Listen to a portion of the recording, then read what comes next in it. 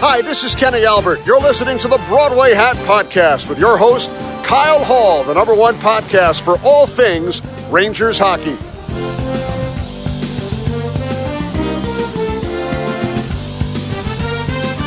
Welcome back to the Broadway Hat Podcast. I'm your host, Kyle Hall. Well, it's finally here. Training camp is officially underway. On Friday, the Rangers released their training camp roster, which has 35 skaters and 5 goalies listed. Under the NHL CBA, they can carry 23 players in the active NHL roster, as well as a new 6-man taxi squad for. The two biggest question marks heading into training camp are the Rangers' fourth-line forwards and the last defense pairing. The top 9 forwards appear all to be set, but the bottom 3 are still in question. One player I believe that will be there is Brendan Lemieux. After re-signing with the Rangers in the offseason, Lemieux brings some grit and sandpaper to the lineup. The other 2 spots remain open. The battle at center between Brett Howden and Morgan Barron should be very interesting. Howden, who has spent the last 2 seasons with the Rangers, has yet to take the big leap in his game since coming over from Tampa as a top prospect in the Ryan McDonagh trade. Barron is fresh off an excellent college career where he just won the ECAC Player of the Year award. I would love to see the Rangers give Barron a shot here, considering he has shown some great scoring touch at Cornell, as well as being a solid player in his own zone. The battle for the other wing position is pretty wide open as well. The 2 frontrunners right now are Phil DiGiuseppe and Kevin Rooney. DiGiuseppe played in 20 games for the Rangers last year, including all 3 playoff games. He played a pretty solid fourth-line role as well. Rooney, who was just signed from New Jersey, was one of the top penalty killers for them, which is very important considering that Jesper Fast was let go in the offseason.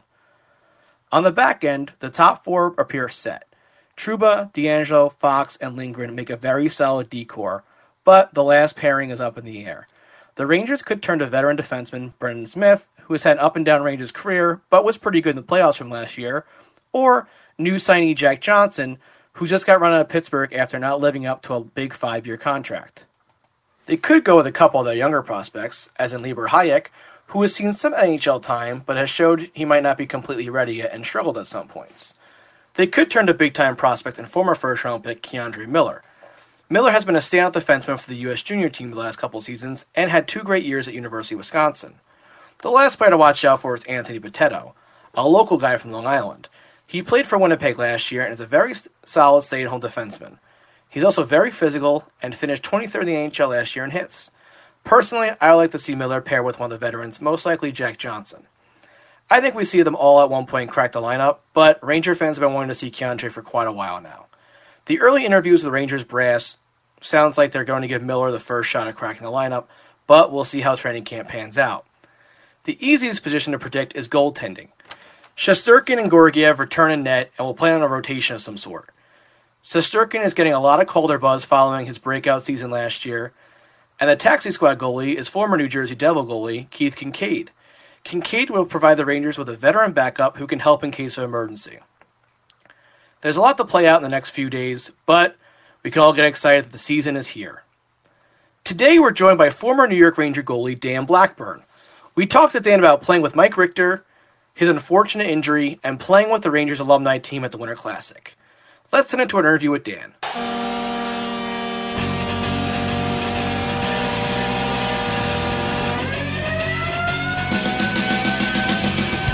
Today we welcome on the show former first-round Ranger draft pick, Dan Blackburn. Dan, thanks for joining us. Happy to be here, Kyle. So you started your career with the Kootenay Ice. I think I said that correctly. You did. In the WHL, you had 2 really good years with them. You were actually the CHL Goaltender of the Year, and then you were the WHL Playoff MVP, and that led you to being 10th overall with the Rangers. Was that you'd be in the top 10 pick? Well, I think I was actually rated to go higher than that originally from Central Scouting, but when you go to the draft, you interview with a lot of teams, especially when you're ranked in the first round, and you kind of know based on who they have on the depth chart as far as, are they going to be interested in a goalie or not?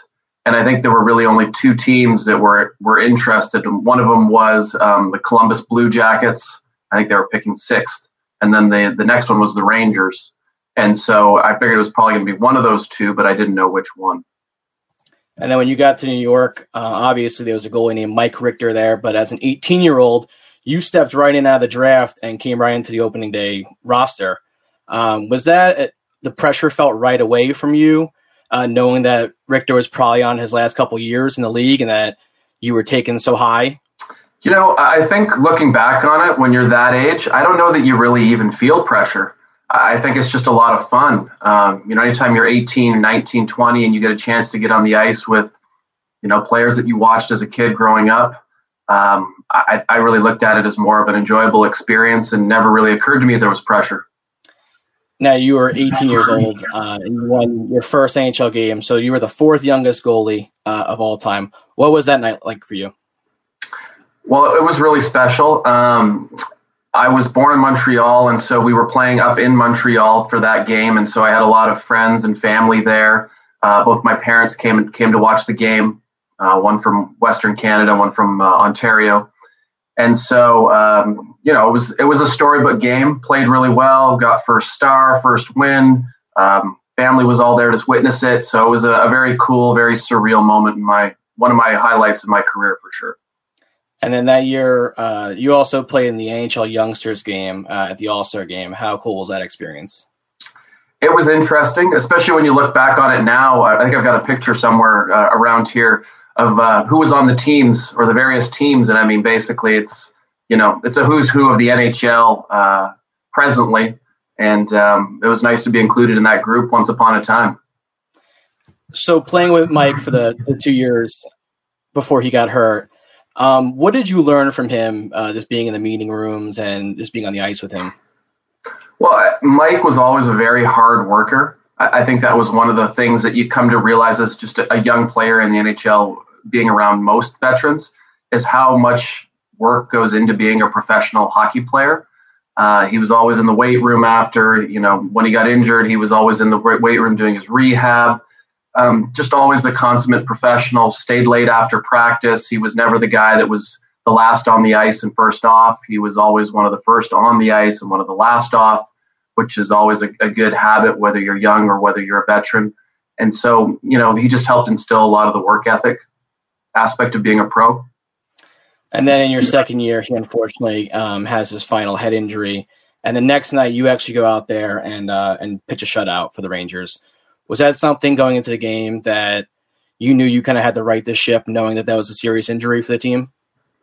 I don't know that anybody knew how serious it was at the time. I mean, head injuries are just one of those things you kind of hang out and you wait to see if it's going to get better or is it going to linger? And it just kind of lingered to the point where, in a lot of ways similar to my shoulder injury, you hang out and you wait and you hope you get better, and it just never did for him.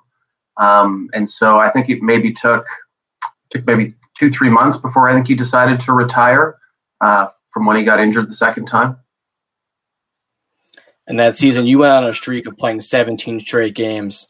What was that like from just a mental and physical fatigue standpoint? Well, I mean, it was tiring. Playing junior, you're used to playing 70 games, not 80, plus all the travel that goes into an NHL schedule. It was a lot of fun. Again, looking back on it, hindsight, it was probably the most fun I had in my NHL career, certainly, because it was only 2 years. But it was fun to be a number one NHL goalie, if only it was for 17 games straight. So on those Ranger teams, you played with some big time veterans. Mark Messier was one of them. Brian Leach, Eric Lindros. How are those guys in the locker room? Well, they're very calming. Honestly, a lot of times it's not about what you say. It's about what you don't have to say because you've already been there. And so, just a lot of leadership, a lot of calming presence, both in the locker room and on the ice as well. And, we had a lot of guys that were, Hall of Fame players or upper echelon NHL players when I played in 01, 02, and 02, 03. It's just a real honor to be on the same ice with those guys. And a guy like Brian Leach, how does he help a goaltender in the defensive zone? Well, it's almost like having another goalie on the ice, frankly. The guys block a lot of shots now, but back then I don't remember guys blocking quite as many. And he would read the play on the power play, and he would block more shots than I would most games.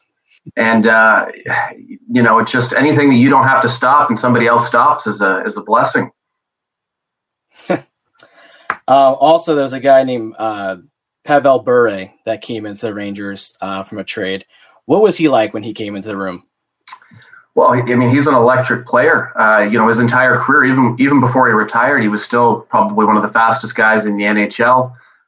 Incredible hands, very quick with the puck. Just an incredibly quick release. That's the thing that I remember practicing and playing against Pavel is that, he can move the puck left to right and shoot it quicker than probably anybody in the league. Who was the toughest guy on the team to practice against? Kovalev, for sure. He had the best hands of any hockey player I've ever seen in my life by a wide margin. So in your second year, the Rangers brought in Trottier as the head coach, which is an interesting move just because of his affiliation with the Islanders forever. And he only lasts 54 games, and then Glenn Sather comes behind the bench. From a team standpoint, did you guys see that coming? And what was the reaction kind of afterwards when you saw Sather step up? I think that you kind of have an inkling that there might be a change coming just because obviously the team wasn't performing up to, where Slats wanted us to be. And, of course, it had been a couple of coaches already. And so Slats, I think, felt a little bit of heat himself to kind of jump behind the bench and take over the reins to see if he could get more out of the players that we had in the room already. And, I think we performed a little bit better. I know we didn't make the playoffs, but, he was the coach for the end of that year. Trotz was a great human being, one of the nicest human beings that I've ever met playing hockey. Just more of an assistant coach personality than a head coach personality. And how was Sather's personality in the locker room? Did you see it change from him being president GM to like a head coach role? Did his demeanor change? Honestly, I don't know that it really did. He was just Slats.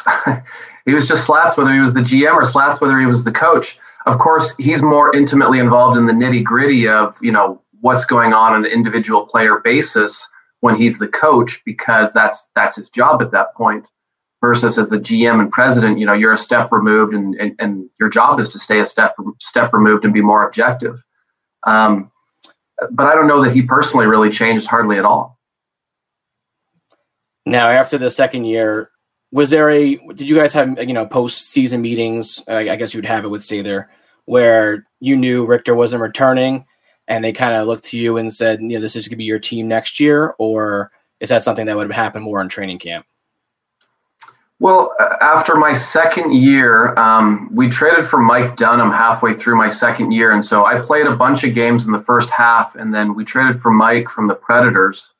And he came in and, I didn't play a lot the last half of my second year. Mike played phenomenal. And so I can't remember if he was a free agent or not at the end of the season, but I think that at best we had a discussion about it being a toss-up, and we'll see in training camp who's going to play more. And, certainly Slats didn't tell me that I was going to be the starting goalie at the end of my second season. And then, unfortunately, you do have the shoulder injury training for the upcoming season. Did you know right away when you hurt the shoulder, or is it something that kind of progressed? No, it was the most innocuous injury you can imagine. Just lifting weights in the off season, doing a bench press, not even a heavy bench. And just felt a little tweak in my shoulder, something that happens, not uncommonly when you work out. Just kind of nursed it for a couple of days, and it just kind of got progressively more and more sore over the period of about 2 weeks, to the point where I was having a hard time even moving my arm around. And I went to training camp, a summer training camp the Rangers put on at the University of Calgary for prospects and young guys that played on the team or in the minors. And basically was examined there by the local doctor, and kind of they gave me the look and the talk that, hey, you're being a big baby. You just don't want to be at this camp, and, you should get your butt out on the ice. And so by this point, I can barely lift my arm, and I'm out there for about maybe 10 minutes, dive for a puck and separate my shoulder. And, that's when that was a more serious injury of the two by far. And then a couple days, maybe a week later, I was back in New York, and one of the team doctors looked at me and he said, yeah, you've got nerve damage. And that was all it took. Then it was just a waiting game to see if anything was going to get better. And of course it never did. And how many surgeries did you have on the arm to try to get to come back? Just the one surgery, a lot of treatment. Of course, there's not a whole lot of things you can do for nerve damage, as most people know.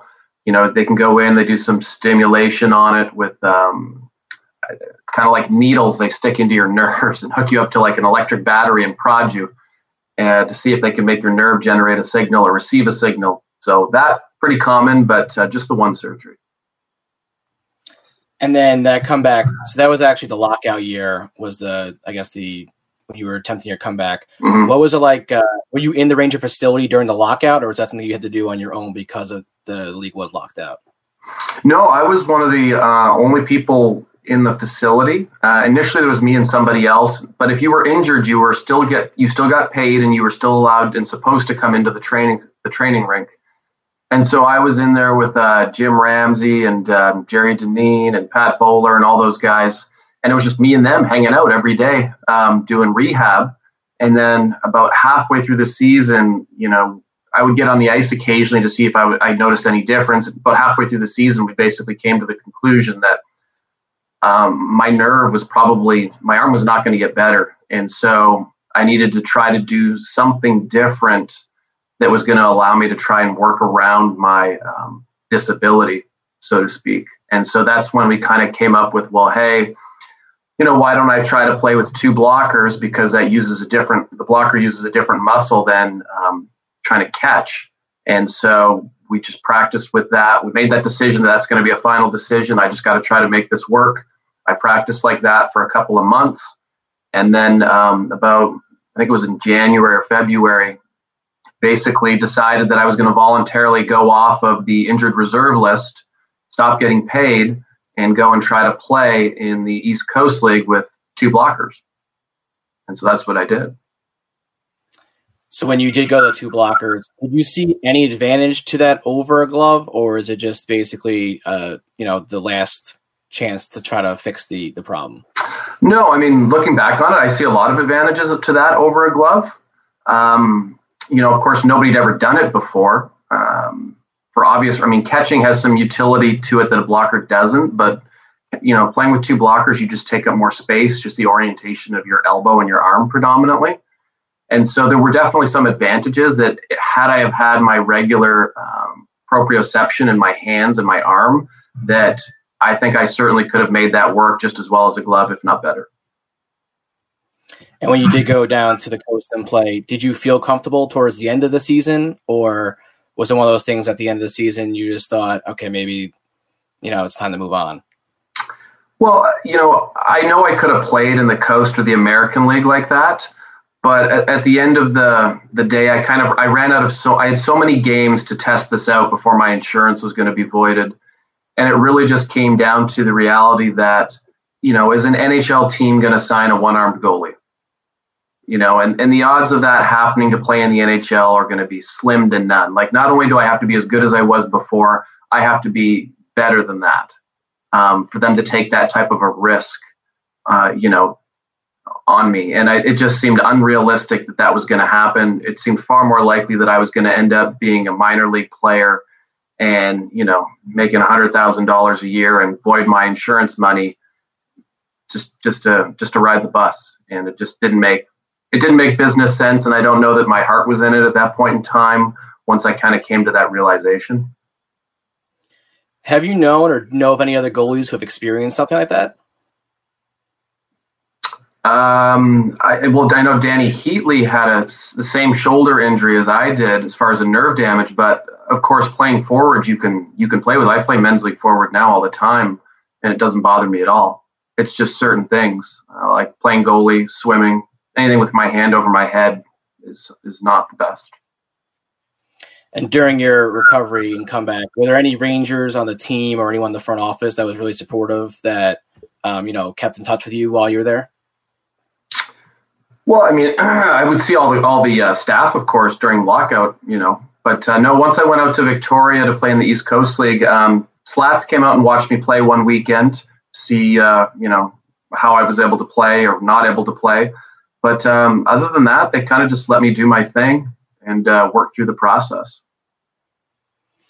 So talking about those Ranger teams, was there anyone in particular that you look back and have some funny stories about, or really had a big impact on you? Just a couple of small ones. I remember being in, I think it must have been Philadelphia, my first season, right at the very beginning. And of course, I'd showed up to New York with my Canadian dress shoes on. And so my Canadian dress shoes, for those of you who don't know, are basically the dress shoes that have a tread about 1.5 inches thick. Because in Canada, when you wear dress clothes, you usually have to load the bus in about 1 foot of snow in Western Canada. And so you would dare not have a leather sole. And so I showed up wearing those. And Eric Lindros, after one of the games, or maybe dinner one night, I think it was in Philadelphia, he's like, "Hey, Blackie, you got to come with me. I'm going to take you shoe shopping." So he took me into some store he knew, and he bought me my first pair of dress shoes, Rangers appropriate dress shoes. And of course, I wanted to take my old shoes home in the box just in case they sent me back to Kootenay. He wouldn't let me. That's pretty good. So you did make the ultimate comeback, though, for the Winter Classic, playing in front of a sellout crowd down in Philadelphia. What was that experience like, being around Ranger royalty like Rod Gilbert and Eddie Jockman there on the ice with you? Well, it was really cool. It was one of the coolest hockey experiences I would say I had in my hockey career. When you retire as young as I do, though, it is kind of odd that I get included in a lot of the alumni events. And of course, I'm 37 now, but I've been included for like the last 15 years or so. And so, you get used to hanging out with all these old guys all the time, even though they're a fair amount older than me even now. But, it was a real honor to be able to play and to be picked, frankly. And, again, get my family out there and be part of an event that, for all intents and purposes, I don't know that my hockey resume really entitled me to be there, but just the way the cards fell, I was able to go. And, some of the other guys weren't able to play, like Mike Richter. And so it was Van Beesbrook and I that were the two goalies. And in the game, you played really well. You only gave up 1 goal, and it was to Hall of Famer Mark Howe. So pretty good performance. Did you think afterwards maybe a comeback? Those guys are moving a lot slower than what even they move in the minors. Trust me. Are there any other stories you want to share from your playing days? That really stick with you now when you think back. Initially when you first get there, you have some different interactions with folks, and I remember one of my first practices. Dave Karpa, who played defense for us my first year, we're sitting in the locker room before practice, and he's like, "Hey, Dano, who do you think has the hardest shot on our team?" And I'm like, "Well, I don't know, Vladdy Malikov." And he's like, "Oh, okay. All right. Well, yeah, you're right. He's got a pretty hard shot." And so then warm up in practice, he comes down the wing and he takes a slap shot right off my collarbone. And he skates up to me and says, "Dano, who do you think has the hardest shot now?" Did they have a rookie party? We did. At the end of my first season, the only rookies on the team were myself and Mikhail Samuelson, who played for the Rangers and Red Wings and Canucks. And so at the end of the season, we had a lot of Russians on our team. And so they set it up to go to Bay Ridge, Brooklyn, in some Russian nightclub. And all I remember is there were guys standing at every table. No matter when you took a sip of, they put more vodka in your glass. At least in our glasses. Probably everybody else's was water. And, after dinner, him and I have to get up and sing God Bless America and, I don't know, the Star Spangled Banner and all kinds of American songs. And, of course, his English was okay at best. And he certainly didn't know the words to God Bless America. So it was really just me singing to a nightclub full of drunk Russians. Good times. And when you first came into the league, coming right in from the WHL, what was the difference in speed and getting your game onto that level? Was that a huge adjustment for you?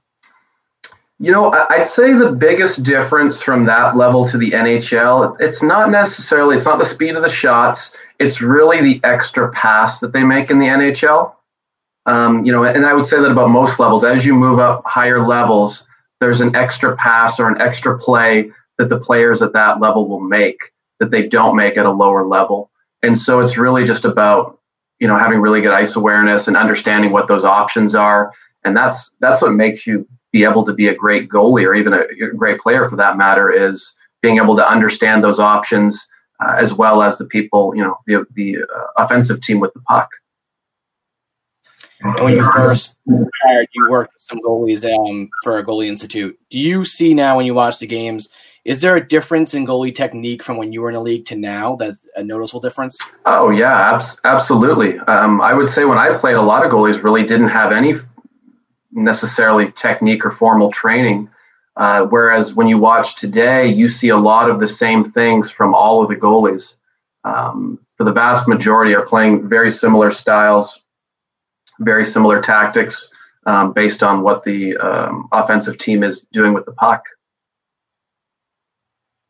And then anytime when you're on the ice, I know obviously you're a professional athlete and, you have to keep it professional, but was there ever a time where you saw a guy in the opposing team, you're like, wow, I'm playing against, so-and-so tonight?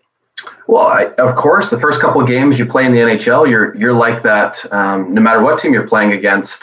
I remember playing, I think one of our first couple of games we played against the Penguins, so played against Mario Lemieux. It's, one of the best hockey players of all time.